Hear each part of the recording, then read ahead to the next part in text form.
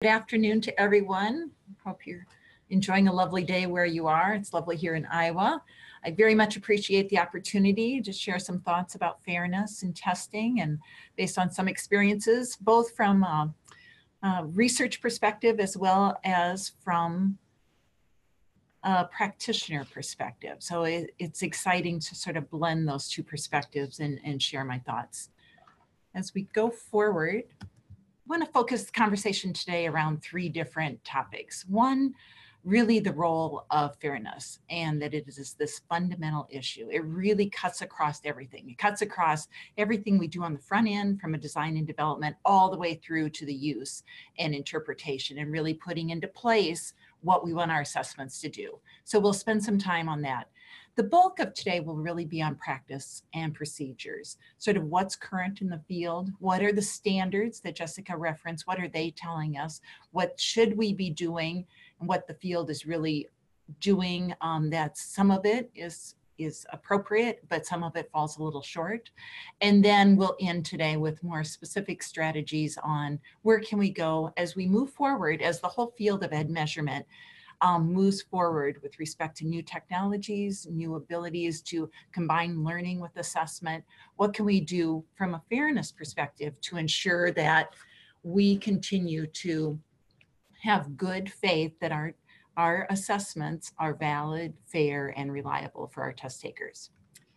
So that very first one is really about fairness as a more global concept. How does it cut across everything we're doing? What is it really that we mean when we say fairness? And fairness is sort of one of those words. It's has many interpretations for different people. As you listen to people's interpretation, they loosely use the word fairness to mean validity, or they use the word fairness to mean constructs. And the standards, as Jessica referenced, really are a way to help us see fairness as a foundational, essential component of testing. And it's really there to intersect with validity, to intersect with use and interpretation, to allow us to protect test takers, test users across the whole continuum, from the experience of taking the test and the test items that they have in front of them, all the way through to when they get the scores and the use and interpretation that those scores are put to. That's what fairness means. And it's really ties to validity. It is, as we all know, validity is allowing us to use evidence we have about an assessment, to use it in a way that we feel good, that the validity evidence is supporting that particular use or that particular claim about an assessment. Well, fairness is an integral part of that validity argument, and it has to be fair in order to be valid. So many of us maybe learned as we were measurement students to think about, well, you have to be reliable in order to also be valid, but you can be reliable by itself but not be valid. And I think about fairness in that same way. In order to say something is valid, it has to be fair as well.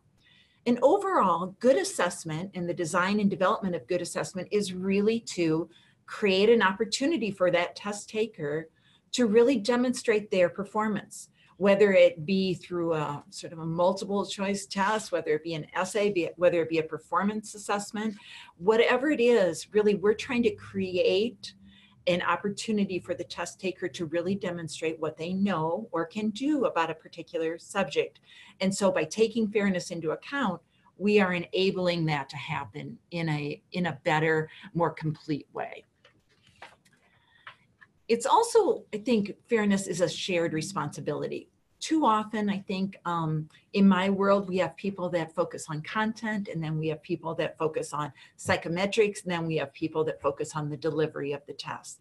And oftentimes, these three entities on the front end have very independent and sort of siloed approaches, but what makes it really critical is when they integrate with one another and they talk to one another, and knowing that the psychometrics and the decisions I'm making there are affecting the content and how that's represented. It's also affecting what I'm doing on the back end.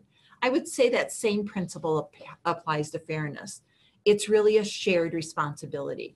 The test developer, along with the group or the test deliverer, along with that user, all three of those people or groups or entities have to share responsibility for what is fair. So I could create a test that's fair in one situation, but if that test user picks it up and uses it in some very different situation, then my fairness evidence no longer applies. Maybe I've done my due diligence on the front end, but the test user has taken it in a different way.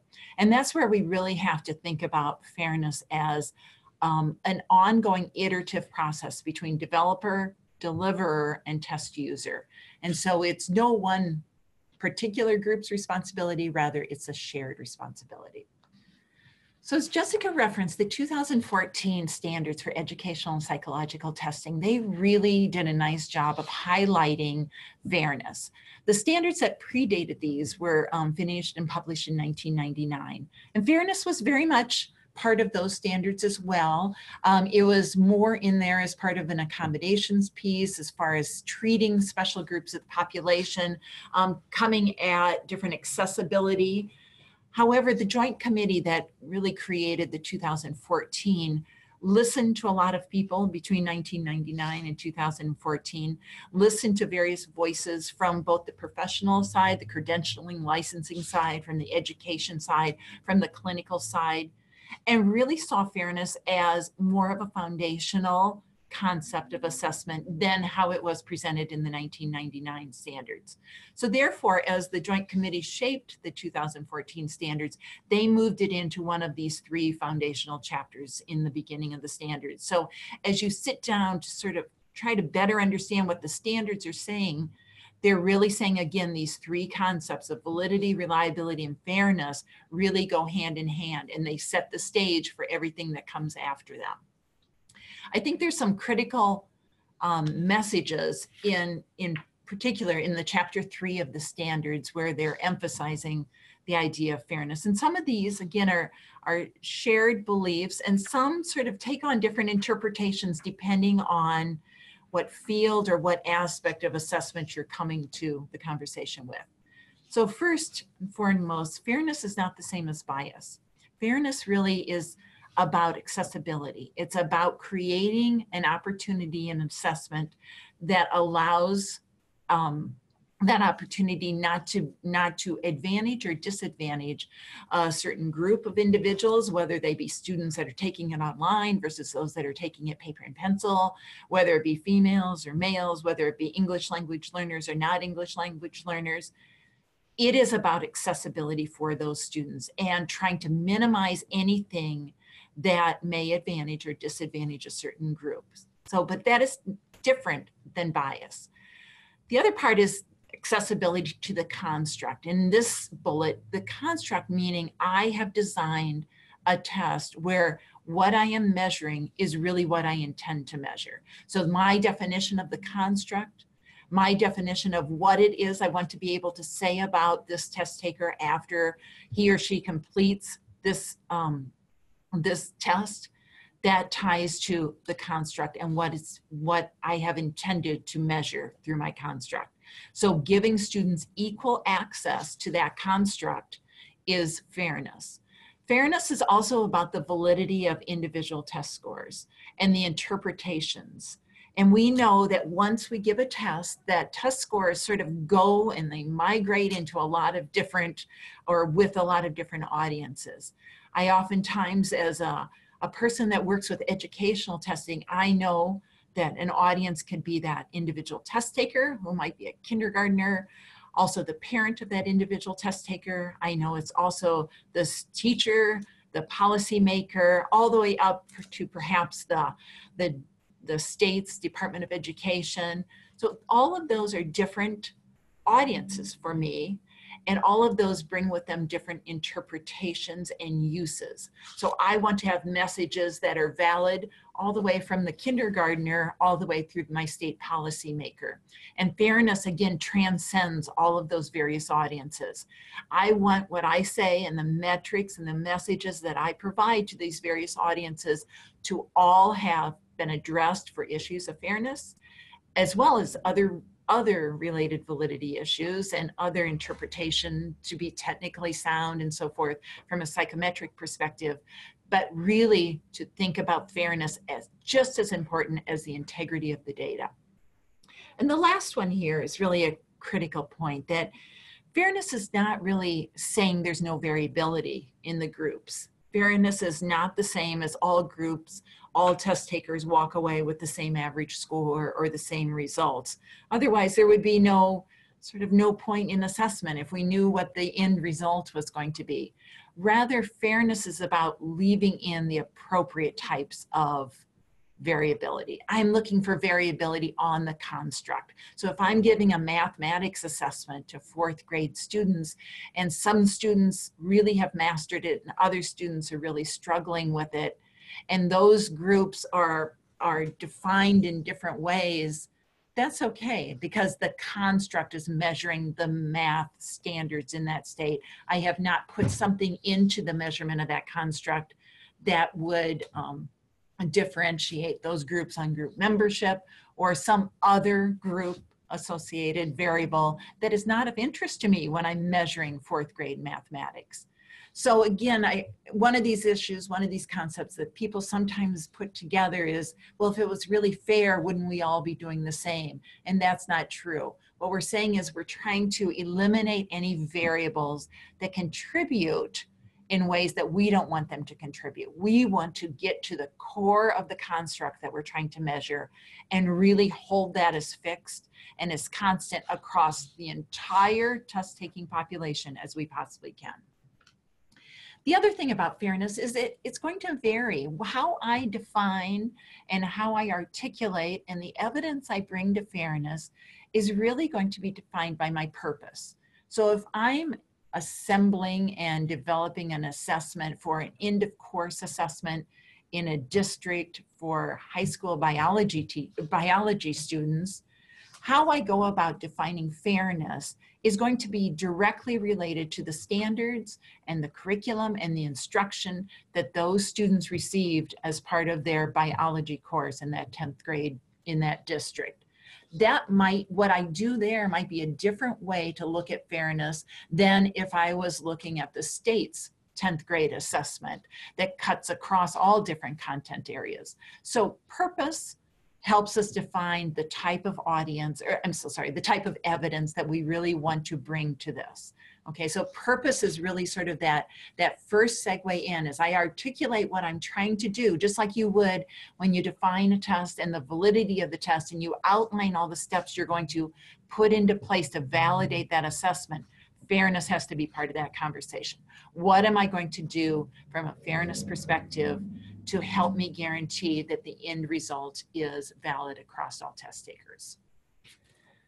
At the end, from a measurement perspective, I have competing priorities. I'm trying to maximize access. And so much of what the new technologies and the new sort of artificial intelligence, the new learning integrated with assessment, all of those things, everything our field is pushing forward on is about maximizing accessibility. And those are all positive things. I want to be able to get in front of the student, the test taker, with the appropriate assessment. At the same time, I'm trying to minimize, well, we'll talk about a little bit more, that term construct irrelevant, the things that are no longer relevant, the things that are not tied to my 4th grade math test, the things that are not an important indicator of whether that student has mastered 4th grade mathematics or not. All of those other things that are not relevant are those that I'm trying to get rid of, I'm trying to minimize.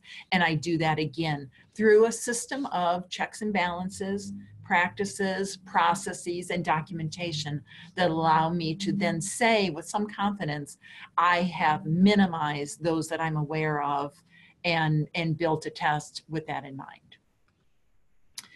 Now, the standards sort of present a great, in my mind, global approach. They approach various audiences. They come at it very much from both the practitioner and a researcher perspective.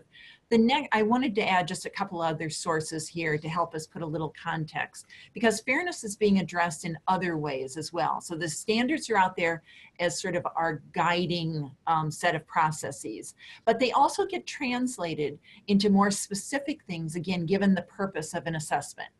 So if you're familiar with the Council of Chief State School Officers, and recently they have created sort of a high quality assessment document that goes through the steps that they are saying that districts and states should put into place to be sure that they have an assessment that is aligned to college and career readiness. And so this is a very specific audience. This ties most generally to assessments that are being used for Every Student Succeeds Act or precursor No Child Left Behind, but really coming at that college and career readiness is the construct I'm trying to measure. And so whether I'm in 6th grade or 8th grade or 10th grade here, it's really about defining and measuring that skill set that allows me by the end of high school to say, I am prepared to go on and successfully take college level coursework. So as part of this commitment to high quality assessment, CCSSO in their documentation and in their guidelines have highlighted fairness as an aspect of what is essential for this high quality assessment. And I've just pulled up here point number 4 from their larger document, and references for these will be in the slides that you receive from Jessica. But again, following something we'll talk about in greater detail, but the principles of universal design, and those assessments being developed in accordance with these principles of universal design and sound testing practice, so that the test, regardless of whether it's online, regardless of whether it's a paper and pencil, does not somehow interfere with how that student is taking that test. The second point being the appropriate accommodations and modifications are offered to students. So defining what the allowable accommodations are that again maintain the construct. I'm not talking about changing the construct. I'm talking about allowing students to have the appropriate accommodations so that they can access the construct. And again, the construct in this case is college and career readiness. So as states and districts go about building assessments that are meant to measure college and career readiness, really they are being tasked with accessibility through universal design and through accommodations and modifications. Second sort of user, and again showing up in their documentation, if you work within a state, knowing that there's a peer review process that every state must go through in order to, again, sort of continue No Child Left Behind until it's replaced with Every Student Succeeds Act. But as states put together plans that define their assessment system, and not just their summative assessment system, but cutting across all of their interim assessment systems as well. Again, the peer review process is pulling out and saying to states, you must have critical evidence as far as fairness and accessibility. So in this case, 4.2 of their document, the state has taken reasonable and appropriate steps to ensure that its assessments are accessible to all students and fair across student groups in the design, development, and analysis of these assessments. So again, the federal government in this case for that funding is saying, you have to show me evidence that these assessments are fair and accessible. And it's not just enough to say, yes, I built them to be fair and accessible. Rather, the federal government, the peer review is asking for specific evidence in this case. Just following through with that same, as a state sort of creates their response to peer review, including things like descriptions of processes, including things like samples of the items, including things like the instructions, the directions, the accommodations that are allowable online. Showing this evidence to the peer review committees is essential in that peer review committee then saying, yes, you have evidence here of that very critical element of fairness and accessibility. Because void of that, you're not going to receive the peer review sort of that you met the requirements of peer review for that assessment to be given within your state. And the same sort of level of rigor, that same sort of accountability should be what cuts across our entire profession. It shouldn't just be the statewide assessments. It should be the same evidence, the same documentation, the same rigor is required whether I'm creating a district level assessment, whether I'm creating an interim assessment for diagnostic purposes or prediction purposes. Regardless of what I'm doing, the same principles of fairness and the same best practice should apply, meaning I should be able to go in and look for those descriptions, that documentation, show me those exemplar test items, show me those directions, show me those accommodations that help convince me I have created a test that is both fair and accessible. Now it all ties together because really at the end of the day, we're about assessment, right? We're trying to create student achievement indicators that are reliable, valid, and fair. And this information, it has become more and more, and I've been in the field 40 years now, it's become more and more a fundamental part of how we evaluate. It's oftentimes used as a significant source as we argue for funding. It's a significant source of information for parents. It's a significant source of information for residents within a community, states within the United States. It's a significant source of information as we compare the United States to international or for international comparisons. So it continues to be a very significant source of information in our society. And so with that increased significance and really that visibility, I think even more so now, pushes us as test developers and test users that we have to define and guide everything we do towards the appropriate use and interpretation. Because without that, I think we have a lot of different sort of things going on that we don't have confidence in, we don't have faith in, we cannot compare across. And yet at the end of the day, we want to use this information in a way that helps inform, helps shape, help sort of impact where we go next. And so we must balance the complexities of all the validation work that we all know so well and know that we have metrics and information coming out of assessments, but we must value all of that work, including the fairness and the communication that we have to bring with it to students, educators, and policymakers. We must have that information, that communication down so that we have convinced in a very real way policymakers and educators that what we're doing here is contributing to the greater picture. We are helping to inform a very complicated landscape of student achievement, but we are a valid and fair contribution to that. And I think that's important. So that assessment, of course, relies on our desire and our requirement to measure. And that measurement is where we really make all these decisions about what it is we're going to put into this assessment. What is the information that we will get out of that assessment? And so everything we do from design, development, review, forms assembly, until we get it in the hands of the person that's using it is really that measurement component. And every aspect of that needs to be checked for fairness. It's not just, I want to look at the items and then if the items look good, I'm good. No, we must check every potential step along the way to ensure that we have, again, faith in the results because we know these results are going to be used in significant ways. And what does that mean every step along the way? Well, when we get into the second part here, we'll talk in greater detail, but I mean from the conception of the test itself through the definition of the test specifications, knowing those test specifications are pulling from that target domain, what it is that I'm trying to say about a student that reflect those content standards or curriculum standards or the other essential skills that are important for the decisions being made that are then trying to generalize to if you do well here, you will be successful there, all the way to the construct itself. So knowing my test is really trying to make an inference back about that construct. And we know testing is not perfect. We know testing is at best sort of one more piece of this complicated puzzle, but that shouldn't stop us from striving to make that test in every step along the way as fair and as transparent as possible.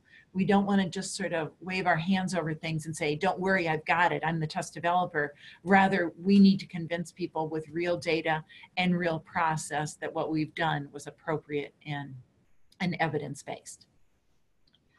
And then the research design part of everything we do, of course, it has to include the appropriate elements, the appropriate design components, the appropriate students, test takers, so that I can design my research to have an answer to my questions, my inquiries about fairness. That needs to affect everything I do as well. So the structure of that design is critical to me as well. Okay, I'm going to stop right there and ask if there's any questions, just sort of to that intro piece. Yeah, thank you, Dr. Welch. So if you have any questions at this time, we'll give you a few moments to enter those in the chat box before Dr. Welch moves on to talking about more detailed test development practices and fairness strategies. Okay, it looks like we do have a question. Can you give an example of a testing issue that might have occurred in the past that is now thought of not to be fair? That is now thought not to be fair. Well, I think I couldn't like provide a citation right now, but I think the field as it has rushed into technology enhanced items, for the last 15 years or so, the field has tried to create technology enhanced items. And what I mean is just more of an innovative approach to online items that capture student responses that can then be scored through artificial intelligence. And I think what that has caused, there was such a rush because they were felt to be better measures of the construct. And so by putting these out in front of students, they felt like the measurement was better on the front end from a content domain perspective.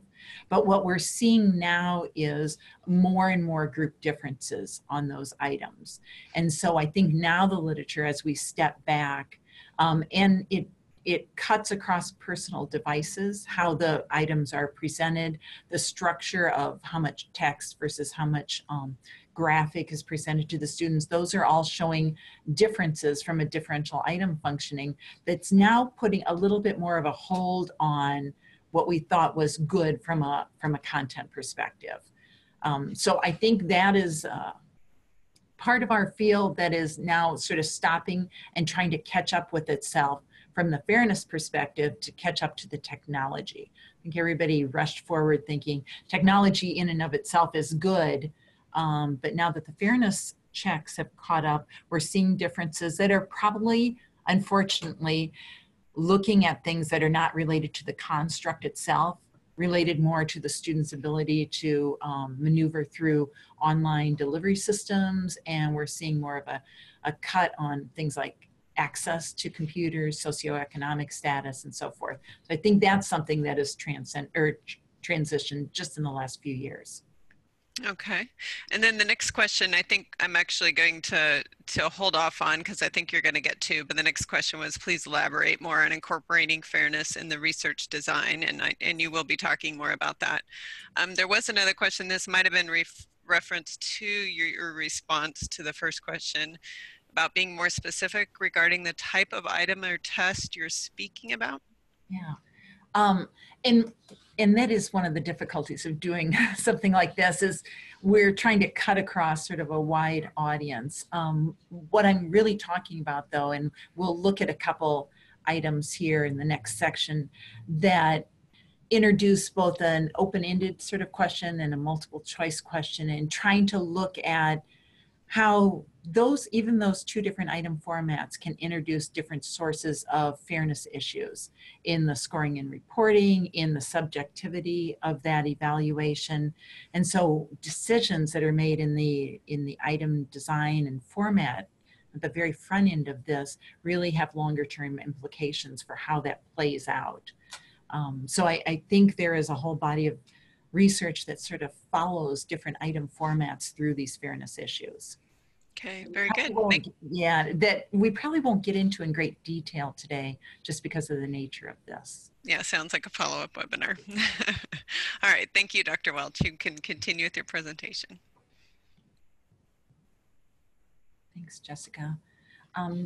So here in the second part, the second of three, really want to focus more on those procedures and what we can do.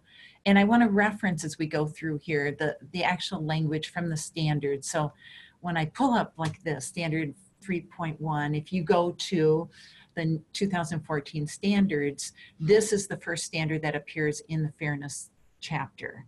And it is saying that in putting responsibility for test development, administration across all steps of the testing process should be held accountable for the promotion of valid score interpretations and for the widest possible range of individuals and relevant subgroups in the intended population. So when we say test development, revision, and administration here, and it references designing of all steps, I think this is a part of our field that most people think, well, we've done a lot of work, a lot of research in different and particular steps in the test development process. So here I have a bulleted list of what you might see in a test development process, all the way from starting with the articulation of what it is you want to measure, and then designing that through the specifications and blueprint stages, and then my items, the development and the review of those items, and then the collection of empirical data on those items, whether it be through pilot testing or field testing or tryout, whatever you want to call that, but the empirical collection of data. And then moving into whether I'm putting together a form or whether I'm putting together a pool for a computer adaptive test, whatever I'm doing there, finalizing what that is, and then administering. So when I think about test development, I think about all of these various steps. And this is very much an iterative process, and different people would have different steps in their process. But the idea here is I would have at least gone through all of these in my in my thinking about the front end to the back end of the design of any particular test. So when I try to take my standard 3.1 and apply it, people tend to think, well, fairness comes up in item development, fairness comes up in item review, and again in the review of the forms itself. People tend to think that, well, I have people, I have experts, I have fairness reviewers that I bring to the process. They might be part of the developers. They might be part of the people that look at and critique the items, both at the front end before I have empirical data, and then again after I have diff data or differential item functioning data associated with those items, and I'm ready to put them into a form. So I think this is sort of the classic how standard 3.1 plays out from a development perspective. And yet what I'm trying to convince you is that it really should be at every step of this process, that there are critical elements along every step of this process that we should be looking to and for with respect to fairness. So if we walk through a few of these, I hope they become a little bit more obvious. And again, knowing that whether we're designing a state assessment or a district or a very, very specific assessment. Maybe I'm trying to design an assessment in my district for use in identification for gifted and talented, or maybe I'm trying to design a test that's very diagnostic in purpose. We still all start with what it is I'm trying to do. What is it I'm trying to measure? The purpose of what I'm trying to do. And regardless of where that construct is being defined, whether it be in that curriculum, whether it be in prerequisite coursework, whether it be in content standards, we really need to look at that documentation itself as a source, but we also have to view that with a fairness lens. Was that curriculum, was that set of standards, was fairness taken into account in the original sort of source documentation that I'm going to use and that's going to guide everything that I'm going to do going forward? So I need to be sure that what I'm turning to as my source for my content validation is really in and of itself also fair and accessible. Now, many states take this on and districts take this on as they define their curriculum and so forth. But again, it's just sort of a specific stop and take stock of that before moving forward. When I get into design and specification, I'm making real decisions. I'm making decisions about how much of a certain content. I'm making decisions about item types. There I'm meaning multiple choice or essay or innovative items. I'm making decisions about the balance of those. I'm making decisions about how long the test is going to be. I'm making decisions about the alignment. Am I aligning at a grade level? Am I aligning at a standard level? And am I aligning at a domain level? I'm also making decisions about whether it will be online or whether it will be paper and pencil, whether it will be both and I want to use them interchangeably, or whether it will be both and I want to use them separately. I'm making decisions about how big my pool is, how many different forms, and all of these decisions are part of my test specifications step. And so in each of these, regardless of the decisions I'm making, I should be thinking about it from a fairness perspective. So if my standards have articulated certain standards at certain grades, and I could measure them both through multiple choice and open-ended items, I need to make decisions about what is the right balance of that item type given my test-taking population, given my test takers. If I'm thinking about different characteristics of my test-taking population for the test that I'm attempting to measure or attempting to build, then I need to be very aware and match and balance things so that, again, I'm not bringing into question, oh, I've created a test that's way too short. For instance, I've created a highly speeded test for my English language learners, or I've created a highly verbal-based test for my English language learners, although the test is in mathematics. Have I inadvertently created something in my specifications by just aligning to standards without thinking more broadly about fairness issues? And so I need to be able to document exactly my decisions of how I went from my underlying validation documents or content validation documents to my specifications. And it's at this point, I need to include experts. I need to start talking to people about length and mix of items and accessibility of different technologies and understanding how every student in my test-taking population will come to that and how they will access with or without difficulty in those decisions I've made. So as I go through this process, and we've all seen different sort of development processes written out where I might go out and identify item writers. I'm going to provide those item writers with some training, some guidance about how I want them to write. I'm going to then review those items by people that are measurement experts, content experts. I'm going to review them for editorial, for consistency with the standards. I'm going to then go out and field test those items and hopefully have a carefully selected group of students to participate in that field test that mirror and are representative of the group that I'm ultimately trying to generalize to. I'm going to then create an item analysis and look at item level data to determine whether those items are working and are they working appropriately and equally well for different groups of my test-taking population. And then, of course, I go through reviews again and bring it back to the items are ultimately used or not used. So within every one of these steps, I can think of ways to help myself maximize fairness issues. I can think about my item writers. I can think about my reviewers. I can think about the characteristics and the breadth of what I want those individuals to represent in this discussion. So we oftentimes tend to think of those as item writers that have both the access of the knowledge of the standards and access to the student test-taking population. But I might also broaden that to be sure that they are well versed in what I mean by fairness. How am I guiding these people? What procedures do I have in place to help these individuals understand the issues and the concepts that I'm trying to address from the item development process? So there's just many opportunities throughout that.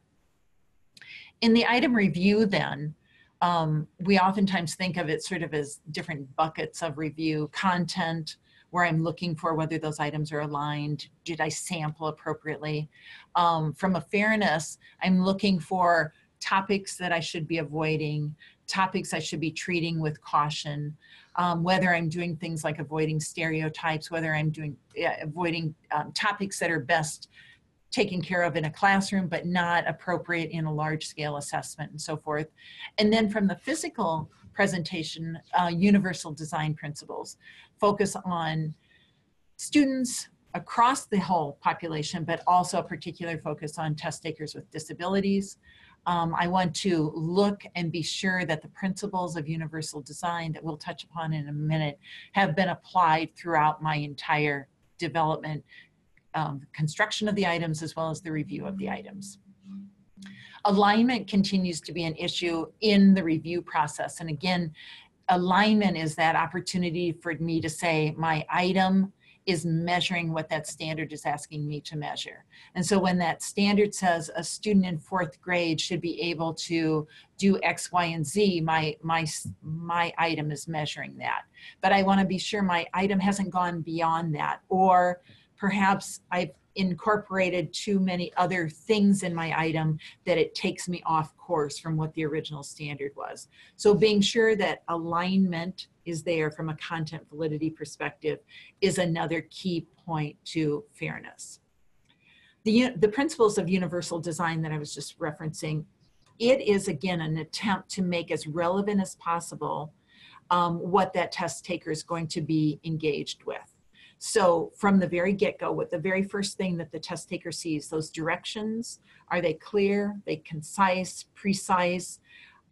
Things like the layout, the legibility, the materials, the presentation of the materials, things like visual materials, the use of graphics, the use of figures, the use of shading, color, all of those things, taking into account whether certain items can be accommodated after the fact.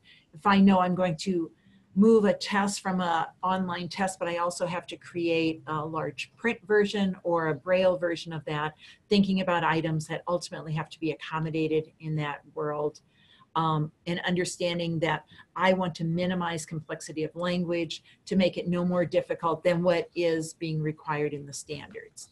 So things like that fall under the larger umbrella of universal design, and again, captured in the development process, also captured again in the review process.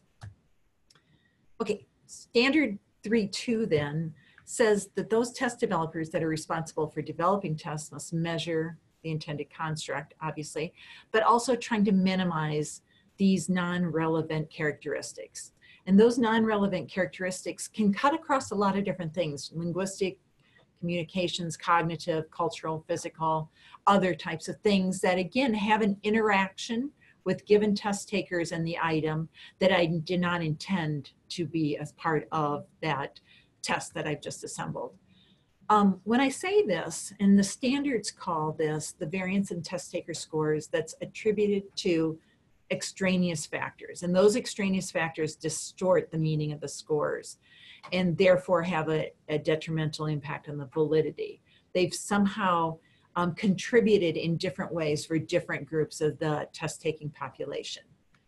However, if I look at it in a different way, in a recent publication by NCME that was edited by Linda Cook, Zeki defines construct relevance in 3 different sort of categories. And I think this is a nice way to think about it, the structure. He thinks about them as cognitive sources, those things that are not required, those things that all of a sudden I've put into my item, but they were not a requirement from what I was trying to measure in the first place. The second category, physical sources, things like universal design would call visual displays, test formatting, other things, and oftentimes we'll see this in the online environment, those things that again sort of interact differently for different test takers. And then he lists a third source, affective sources, materials, topics, pieces, written materials that might elicit different reactions, sensitive reactions. For instance, politics, I would put into this category, things that we want to stay away from. Again, from a large scale testing perspective, we want to stay away from that. handled in the classroom where we have the resource of a teacher there to deal with different perspectives, that's fine. But when we're dealing with large scale assessment, we don't know how different students will interact with these materials, best to avoid those things. So the goal here is to avoid. And I have just a couple examples here of what Zeke's calling those different sources of variability. Language, for instance, if I'm trying to create a test here and my purpose is to define proficiency, and I want to say whether a child has mastered the requirements and the standards. And it may be that I want something that I know students in my class are from the high end to the low end. So I don't mean to say I'm trying to create an easy test or a difficult test. So when I say it may include across the continuum of performance, I understand that because my standards really go from there. They have a hierarchy to them as well. So, but at the same time, I need to check every piece of information that I put into the directions, into the item stems, and into the test questions themselves and the stimulus materials. Is the sentence structure appropriate for the grade level and for what I'm trying to determine? Is the vocabulary level appropriate? Have I looked at the stimulus materials? And when I say that, I mean if I've set up a passage from a reading test, if I've set up a series of data or tables and graphics in a science test. Have I aligned that stimulus material back to the standards to be sure that they have a readability level that is appropriate given the level I'm trying to assess at? Have I included other qualitative and quantitative indices of text structure and complexity so that I know I'm not creating a 4th grade math test that has an 8th grade reading level? That's an issue of fairness. It might work for good readers, but at the same time, I know in my 4th grade math class, I have students that struggle with reading. And so I've introduced a component there that is interfering with my ability to assess that mathematics by including a high level of reading in that test. Okay, so the evidence might remain the same if I've changed my purpose. If I'm creating a test that's more for credentialing, for instance, where I'm just trying to determine whether a person has gotten over a threshold. Have they been put into the category that they have been credentialed or not credentialed? In tests, when I'm building there, then my source documentation really might be the demands of the occupation, the demands of the field that I'm trying to credential within. I never want to add language that's beyond what I'm trying to credential in. And it seems like something that's so common sense. Why would I ever do that? And yet, oftentimes when we're writing items, we're very concerned about qualifying things, being sure the key is the absolute key, being sure the distractors are good, evidence-based distractors, understanding all of those things. And oftentimes the language of test questions and the language and the rigor of those start getting elevated because I want to be sure this key is absolutely the correct key. And how do I do that? I qualify it more. I add more language about it. And what have I done there? I've introduced things that go beyond the construct I'm really trying to measure in the first place. So complexity of language is critical. Being sure that what I'm trying to measure is one and the same with the level where I've started. And I'm talking here a lot of times about the complexity of language in tests where I'm not really the construct is not language itself. It's in mathematics, it's in science, it's in social studies, it's in math computation, it's other things, it's in the ability to listen. It's other constructs, not the language itself, where I have complicated things by adding more high-level language to it that I did not intend nor did I need for the purpose of my assessment. This is a mathematics example, same sort of thing. Here we have a couple different issues going on with respect to fairness. So this is this is an item that was written for 4th grade students in mathematics. And at the top of the screen, you can see that the standards itself says, understand a multiple of A over B as a multiple of 1 over B, and use this understanding to multiply a fraction by a whole number. So that's the standard. And as I bring together item writers to say, okay, now I need to create test questions that measure that standard. One of the very first things I do is worry about, well, should I go about this in an open-ended item where I'm asking a student to, for the sake of the word understand in the standard, is that the same as identify in a multiple choice, or do I need an open-ended where I'm asking them to explain something? If I've made that decision that that standard warrants something that's more open-ended, I might create an item, and this is a draft of an item that was written last year here at Iowa that we field tested in the state, and it was an open-ended item. And so we're getting at the A over B and so forth. We feel good from an alignment perspective. We've made a decision about the item format. Okay, we feel good about both of those things. Now we have to worry about the scoring side of things. And we start to think about scoring from the student identifies and explains and so forth, and coming up with a 2-point or 3-point rubric here that in response to this item, the student has to not only accurately figure it out, but also explain. So by doing that, I've introduced into this sort of a language component.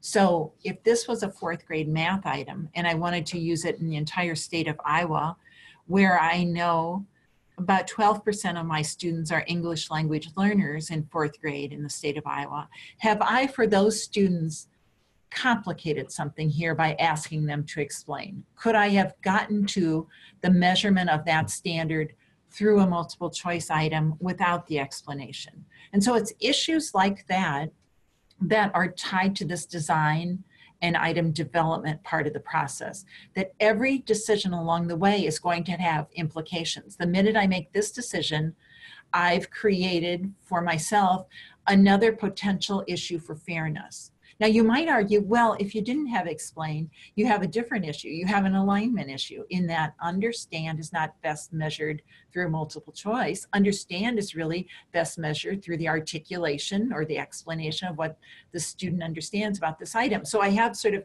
competing priorities there again, but I need to be aware of it and I need to be cognizant of what decision I'm making going forward. I've lost my cursor there. Okay. So if this becomes my evaluation of my response, where I'm taking into account communication skills, sentence structure, organization, I've all of a sudden gotten a long ways from the conciseness of the item itself. Okay, so I've introduced another variable that I need to control for. All right. So this complexity of language in the math example, that tends to be something we struggle with. And it's not just mathematics. It's, again, as I said, other types of content where the construct that I'm trying to measure is not a language-based construct to begin with. Okay. So if I think about English language learners versus native speakers of English, language becomes a barrier in one or the other. And I have to decide, do I need my 4th grade students in this case to show evidence of good sentence structure and organization and so forth. Here's a second item. Again, same sort of issue. We decided to go out with this as an open-ended item again. So Steve was writing a report, found that the record low temps, we've got things like international falls, high record temps in Phoenix, blah, blah, blah. Okay, so simple math concept, but what have I done here? I've thrown in language like International Falls, Minnesota, Phoenix, Arizona. I've thrown in words like Fahrenheit. I've thrown in temperatures. So I've thrown in a vocabulary in my STEM that is beyond the level of where the mathematics is. So I've introduced another potential fairness issue in the STEM itself by having these words in there. I could have just as easily said they found this in City 1 and City 2, taken all that vocabulary out of there. So I've not only introduced a potential for fairness from a language complexity perspective in the STEM, I again have that same problem with the response. Again, explain why Steve's conclusion was correct or incorrect. And again, asking students to do that, I have to be aware of that response. Again, that has to be evaluated for things that I find of value for the for the 4th grade mathematics test. Okay. Zeke's second source was physical sources. I just threw up a couple of really extreme sources before universal design became an ongoing part of where we are today. You would see tests like this. This is a page out of a 1977 book. This is a page out of a 1982 textbook or test booklet, where things you could not braille these very well. You could not turn these into audio versions of the test. For students that have visual issues, these items become a huge challenge. And I have introduced a physical component that, again, is going to advantage or disadvantage students with visual issues. And I have created this just in the presentation of my items themselves. Okay. In today's world, you might struggle more from a online versus paper and pencil here, PPT meaning a paper and pencil version versus a computer-based version, where on a screen for the computer-based version, I have a single item versus a paper and pencil, I have 3 items on a page. Have I introduced, again, an issue of fairness? And for little young students, some of the research suggests that yes, students are much better in the computer base because I can't get off, I can't move without answering that question, and I can't inadvertently go to other. So things that Zeke again would call physical are things we're trying to take control of. And then the last one he talks about are effective sources, and where we're eliciting sort of different reactions to items. And this is probably the most difficult thing to do. This is sort of the classic thing that we ask external reviewers to come in and look for. What are basic issues of things, fairness that have been there, and what are things we should get rid of? So any kind of topic that might elicit emotional responses, anything political, religious, holidays, those things are eliminated. And I think, again, this has been something our field has really taken care of in the last 20 years or so. But this is where a lot of the fairness standards have come out of. Okay, I'll come back to that.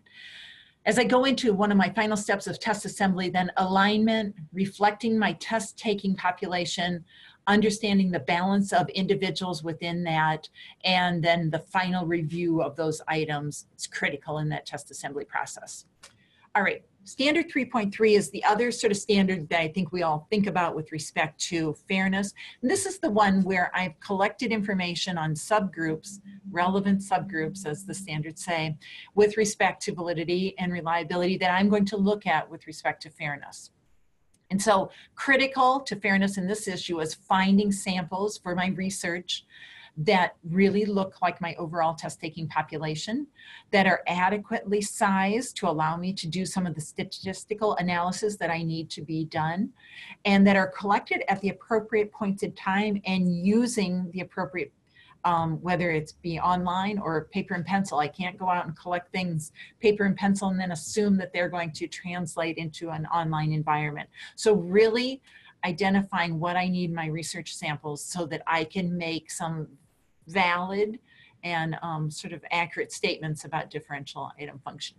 And we do this analysis in sort of 2 different levels, both at the item level and again at that test assembly level. The most sort of classic approach at the item level, differential item functioning, that if I have adequate samples in front of me, I can evaluate whether items are performing differently for different groups of the population when I'm controlling for the underlying ability. Again, this is not just, did this item do better for females than it did for males? It's not that. It's about when I condition on students in that female population that are at the same ability level as that male population, when I condition there, now how is that item performing for those 2 different groups? And I need to be able to collect as a researcher information that's statistical like this that I can then analyze and make part of my review process. Other things that I look at the item level are plots of difficulty and discrimination, being sure that the relationships there between difficulty and discrimination are consistent across different groups, as well as looking at item characteristic curves and item information functions if I have the appropriate samples to generate item response theory. At the test level, I might look at things like confirmatory factor analysis to be sure the structure is the same for different and looking the same, behaving the same for different groups of interest. I'm also looking at the relationship between different groups and variables of interest For instance, in college and career readiness, where we started with CCSSO, are these tests predicting in the same way for different groups of interest?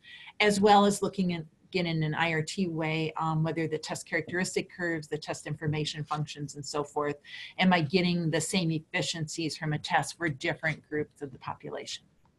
Okay, last one, standard 3.4 and 3.5 are the last two standards in chapter 3. And they're talking about, and I think you will have additional webinars on this, but the test administration and scoring processes, and then the documentation side, and being sure that I have documented my procedures to be sure I have in place that transparency I need.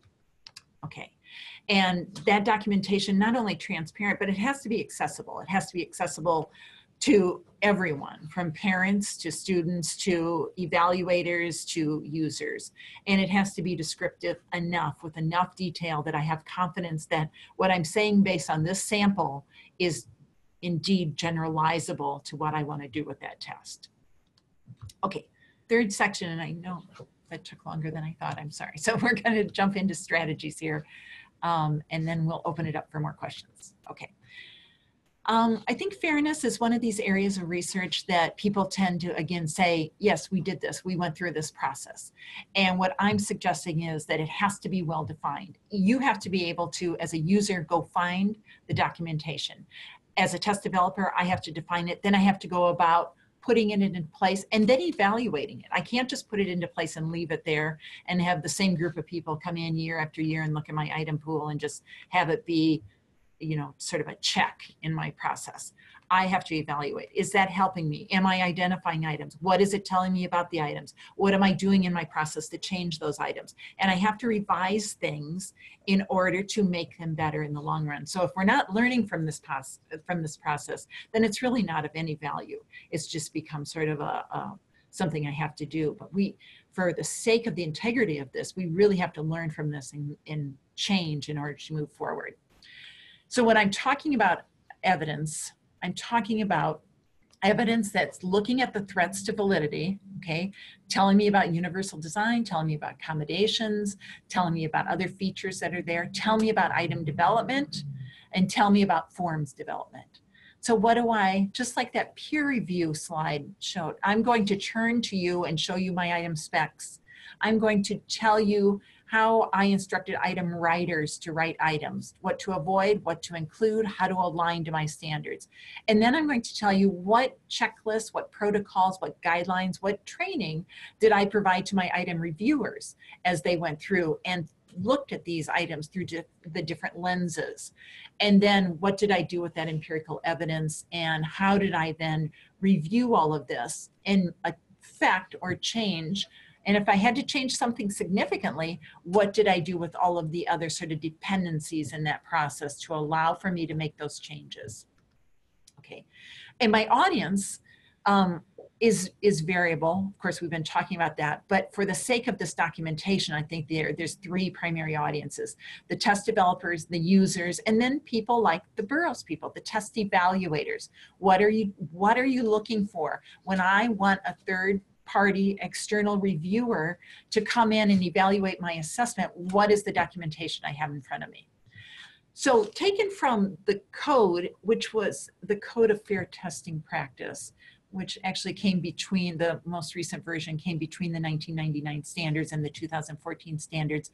It divided this into those two audiences of users and developers.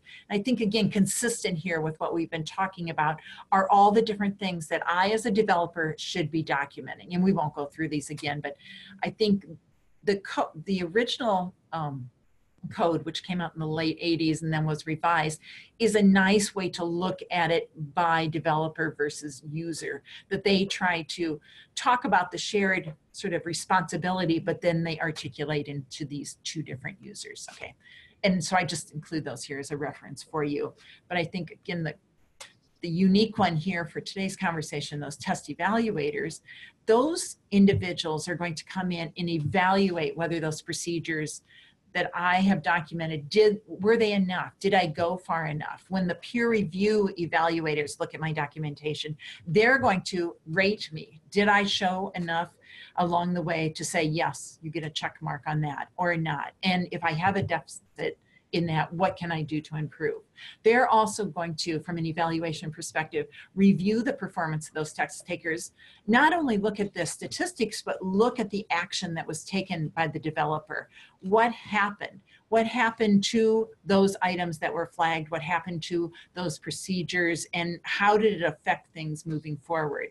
And so they will also look at other types of performance differences that may have been a result of something in the test. So I need to have not only things documented, but I need to, again, go on to evaluate and revise myself as a test developer.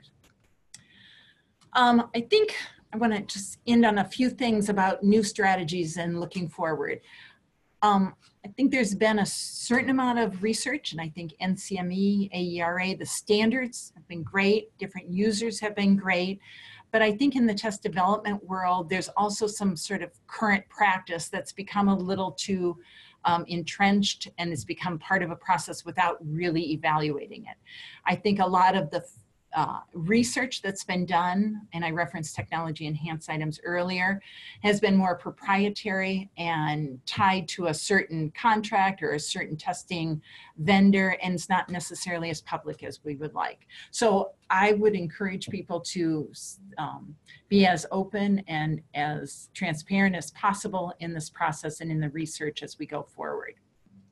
So with the current item review process, I would say that the traditional approach is great, it's in process, but it's oftentimes a little too far along. When we looked at that, the process from the articulation of purpose all the way to the end, you can see design and all those things at the top, they're not really part of that review. And what I'm saying is that they really should be. We need to re-examine those procedures, knowing that I've got new technologies, new delivery platforms. I have changed things along the way, and I need to involve experts, technology experts, fairness experts. I need to involve all kinds of people early on in that design and development process. And so that I can, again, sort of go into item writing with that in mind. Second one, the collection of empirical data. The standards, and I know they again are trying to be broad, but they use language such as if the sample sizes exist or permit or to the extent possible and where feasible. And so they sort of they open up the suggestion that if there's not a sample size, I don't have to do this. And they allow sort of this tolerance for maybe the collection of empirical data at the pilot test or earlier in the field test stages and so forth is not a possibility. And I think, again, this language has contributed to, okay, well, I only field tested on 300 students, and the only valid group I can come up with is male, female. I have nothing else in that 300 group that will allow me to generate stable statistics, so I'm just not going to do it. So I think that is an issue with our current procedures and that collection of empirical data. There's just too many ways to avoid it. So I'm suggesting that state agencies, other testing organizations that are, other testing entities and so forth that are seeking tests to be developed by these testing organizations, they need to require that. They need to require the collection of empirical data. And that means upping the sample sizes. And that means upping the empirical, the representation of those empirical sample sizes so that I can do all of the analyses I need to do. So I need to build in timelines and I need to build in budgets that will allow me to structure and support this work. And so if a testing company is trying to get something to market in 6 months, I'm suggesting that we as an industry should say, no, you need the appropriate evaluation in order for you to be accepted out there. You need to show me evidence. And that evidence comes from, again, increased costs, but those increased costs on the front end have huge implications for the interpretation and fairness of interpretation on the back end. And I would put this with respect to all the new technologies and everything we're doing in our field: automated item generation, technology enhanced items, the automated scoring using artificial intelligence. All of those things need to be pulled apart. And some people have started this process, but again, it's not sort of out there and publicly known. All of those procedures need to be pulled apart, and fairness needs to be part of that. just because an item is automatically generated somewhere doesn't make it fair. I need to still evaluate what went into that generation and the ultimate result. And I need to articulate these. So, and then my final recommendation is we need to monitor the success of these procedures. We have them in place. I've been working for a long time in this industry, and we have these documents. They're there. But I also want to be sure that we go forward with research and the public sharing of this information. Because again, it shouldn't be seen as a proprietary piece. It should be something that we all share what's good about fairness research and using that in different testing organizations and coming up with other alternatives, smaller sample research and analysis, other ways that we can get to the end results that again still help us from a fairness perspective, but might sort of create a path that is more realistic for us. Okay, in that case, of course, as we evaluate, looking and what are my success indicators, just to have these documents isn't probably enough. So I want to know how these documents, how these procedures have affected things. Have I increased and my fairness indicators? Have I created on the back end better information? Have I had more sort of success from the validation of the test itself by the very implementation of these procedures on the front end? All right. I wanted to end with a quote from a gentleman that founded Iowa testing programs here, and he has a huge contribution to the field of measurement, but he was big about the front end. And this gentleman, wrote this in like 1952 or something, but I think it's still relevant today, that the decisions that are really preliminary, they're in the front end, they are so important. And I think our field gets so lost and sometimes in all the psychometrics and the true statistical analysis, we forget everything on the front end that we really should be controlling for from the get-go. Okay, all right. Jessica. All right, great. Thank you, Dr. Welch. So if you have questions, we have, let's see here, we've got about 10, 15 minutes for questions, and we do have someone who's already submitted one as we wait for others. The question is, what are your thoughts about tests such as the Woodcock-Johnson for cognitive or achievement tests being administered via telepractice? The stimulus material has been transferred to the computer so the student sees the same information in the same way as it be typically presented on the stimulus book, but now it is on the screen. And then the student and examiner can hear each other at the same manner as we're using today via video. Do you feel this interferes with fairness in any way? Well, I don't know about that test in particular, but I would hope that the publisher of that test went through the research that showed that environment is the same, that we're not getting different results when we put the proctor online versus when the proctor is sitting there administering that test to that test taker.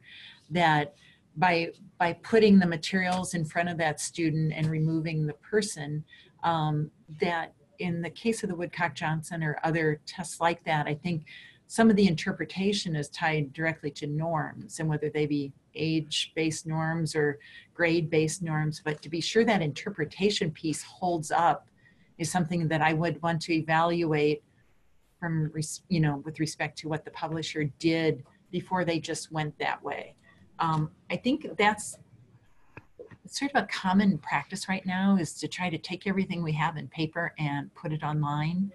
And maybe if the stakes are very, very low, it doesn't matter if it's a practice sort of thing. But when I'm starting to make decisions about an individual child and their next steps, then I want to see the research that suggests that's still a fair interpretation, that those norms are just as appropriate in that online environment as they were in the original paper and pencil environment. Okay, thank you. And while we wait to see if there's some other questions, I will mention that we will receive a request to complete an online evaluation of this presentation today. It should take you about 10 minutes to complete. Your input would be very helpful to the future program planning. And if you have requested continuing education credit, you will need to complete that evaluation before we can send you your documentation of attendance.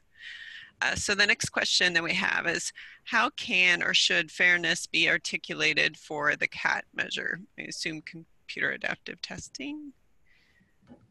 Yeah, well because I think everything we talked about with respect to items is very much in place, that I'm right, all that front end, everything I'm doing right up to the assembly of my item pools themselves is still relevant. I'm still looking at the CAT items, that pool. I'm still going through all of those individual item reviews on the front end. All of that is in place. When I get to the test itself, and a given test is given to a student, what we're making the inference there is, because every item in the pool has been reviewed and approved and is eligible for inclusion, then by the very selection of items that I'm putting together, sort of if I get 30 items and Jessica gets a different set of 30 items, that by its very nature, coming from this already approved pool, that should be a fair interpretation, that those items are fair and the collection of those items for a given test taker are fair. We don't have the same, ability to obviously look at test characteristic curves unless we just go in and create or simulate and so forth. And a lot of large testing programs do that as well. Come up with, the many different iterations of the CAT and look at that for fairness as well, which I think is part of the sort of the procedures that should be in place for a CAT. Okay, very good. And the next question we have is, how do we know if our efforts to make tests more fair actually work? Is there an analysis tool you can recommend? No, I don't think there is an analysis tool, and I'm sorry. I think we have to take fairness and assume it's what we're striving for, and then weave it into our validity research studies. So when we think about why we designed the test in the first place, and we put into that procedure all of our fairness stops, we're hoping at the end that we've enhanced the validity of that assessment. So in the same way that we would validate, whether it be on the content side through alignment, whether it be on a prediction side, whether it be on a, relate to another sort of criterion, that those very, I guess, indicators of validity on that back end will be seen in a more fair way, that message is clearer and can be interpreted with fairness in mind. But I don't think there's an analysis itself. I think what these different groups are doing, that like peer review, they're coming down to just sort of the documentation side of things and not really the sort of the after the fact, after I give the test and analyze it that way, unfortunately. All right. And Kathy, if you would go on to the next slide, I'll talk a little bit about some of our upcoming ones while we wait to see if there's other questions.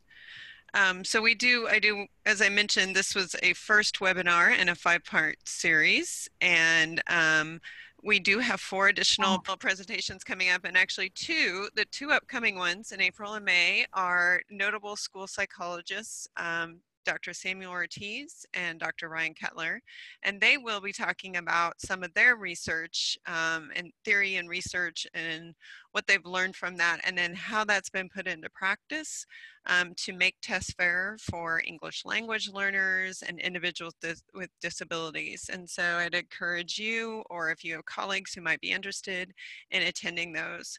I also will mention, if I haven't already, is that we are recording these presentations and they will be available on our video library. And in fact, our video library has a archive of many of the programs like this that we've done. We've done a series on clinical assessment, decoding the standards for educational and psychological testing, which featured members of the committee that actually helped draft or guide the drafting of the 2014 standards, and then evaluating tests for quality that featured some of our mental measurement yearbook reviewers, long-term distinguished reviewers. And so those might be of interest to you as well. It does not appear at this point that we're receiving any other questions, although please submit that if you are, and we might be able to catch it before we're done. But I do want to thank you, Dr. Welch, for your informative presentation. I think you provided some information that could be very helpful in thinking more carefully about fairness, whether we're developing assessments, selecting assessments, using assessments. And so I think those are the kinds of things that we need to do as a field. to make sure that we have scores we are obtaining and interpreting and using that are fair and valid for all participants. So if there aren't any other questions today, we do appreciate your attendance. Thank you for support of our programming. Thank you, Dr. Welch. We appreciate your input and your expertise. And as I mentioned, though, I have provided our email addresses, both myself and Dr. Welch, in case you have any follow-up questions. Otherwise, thank you and enjoy the rest of your day. Thank you, Jessica. Yeah, thank you.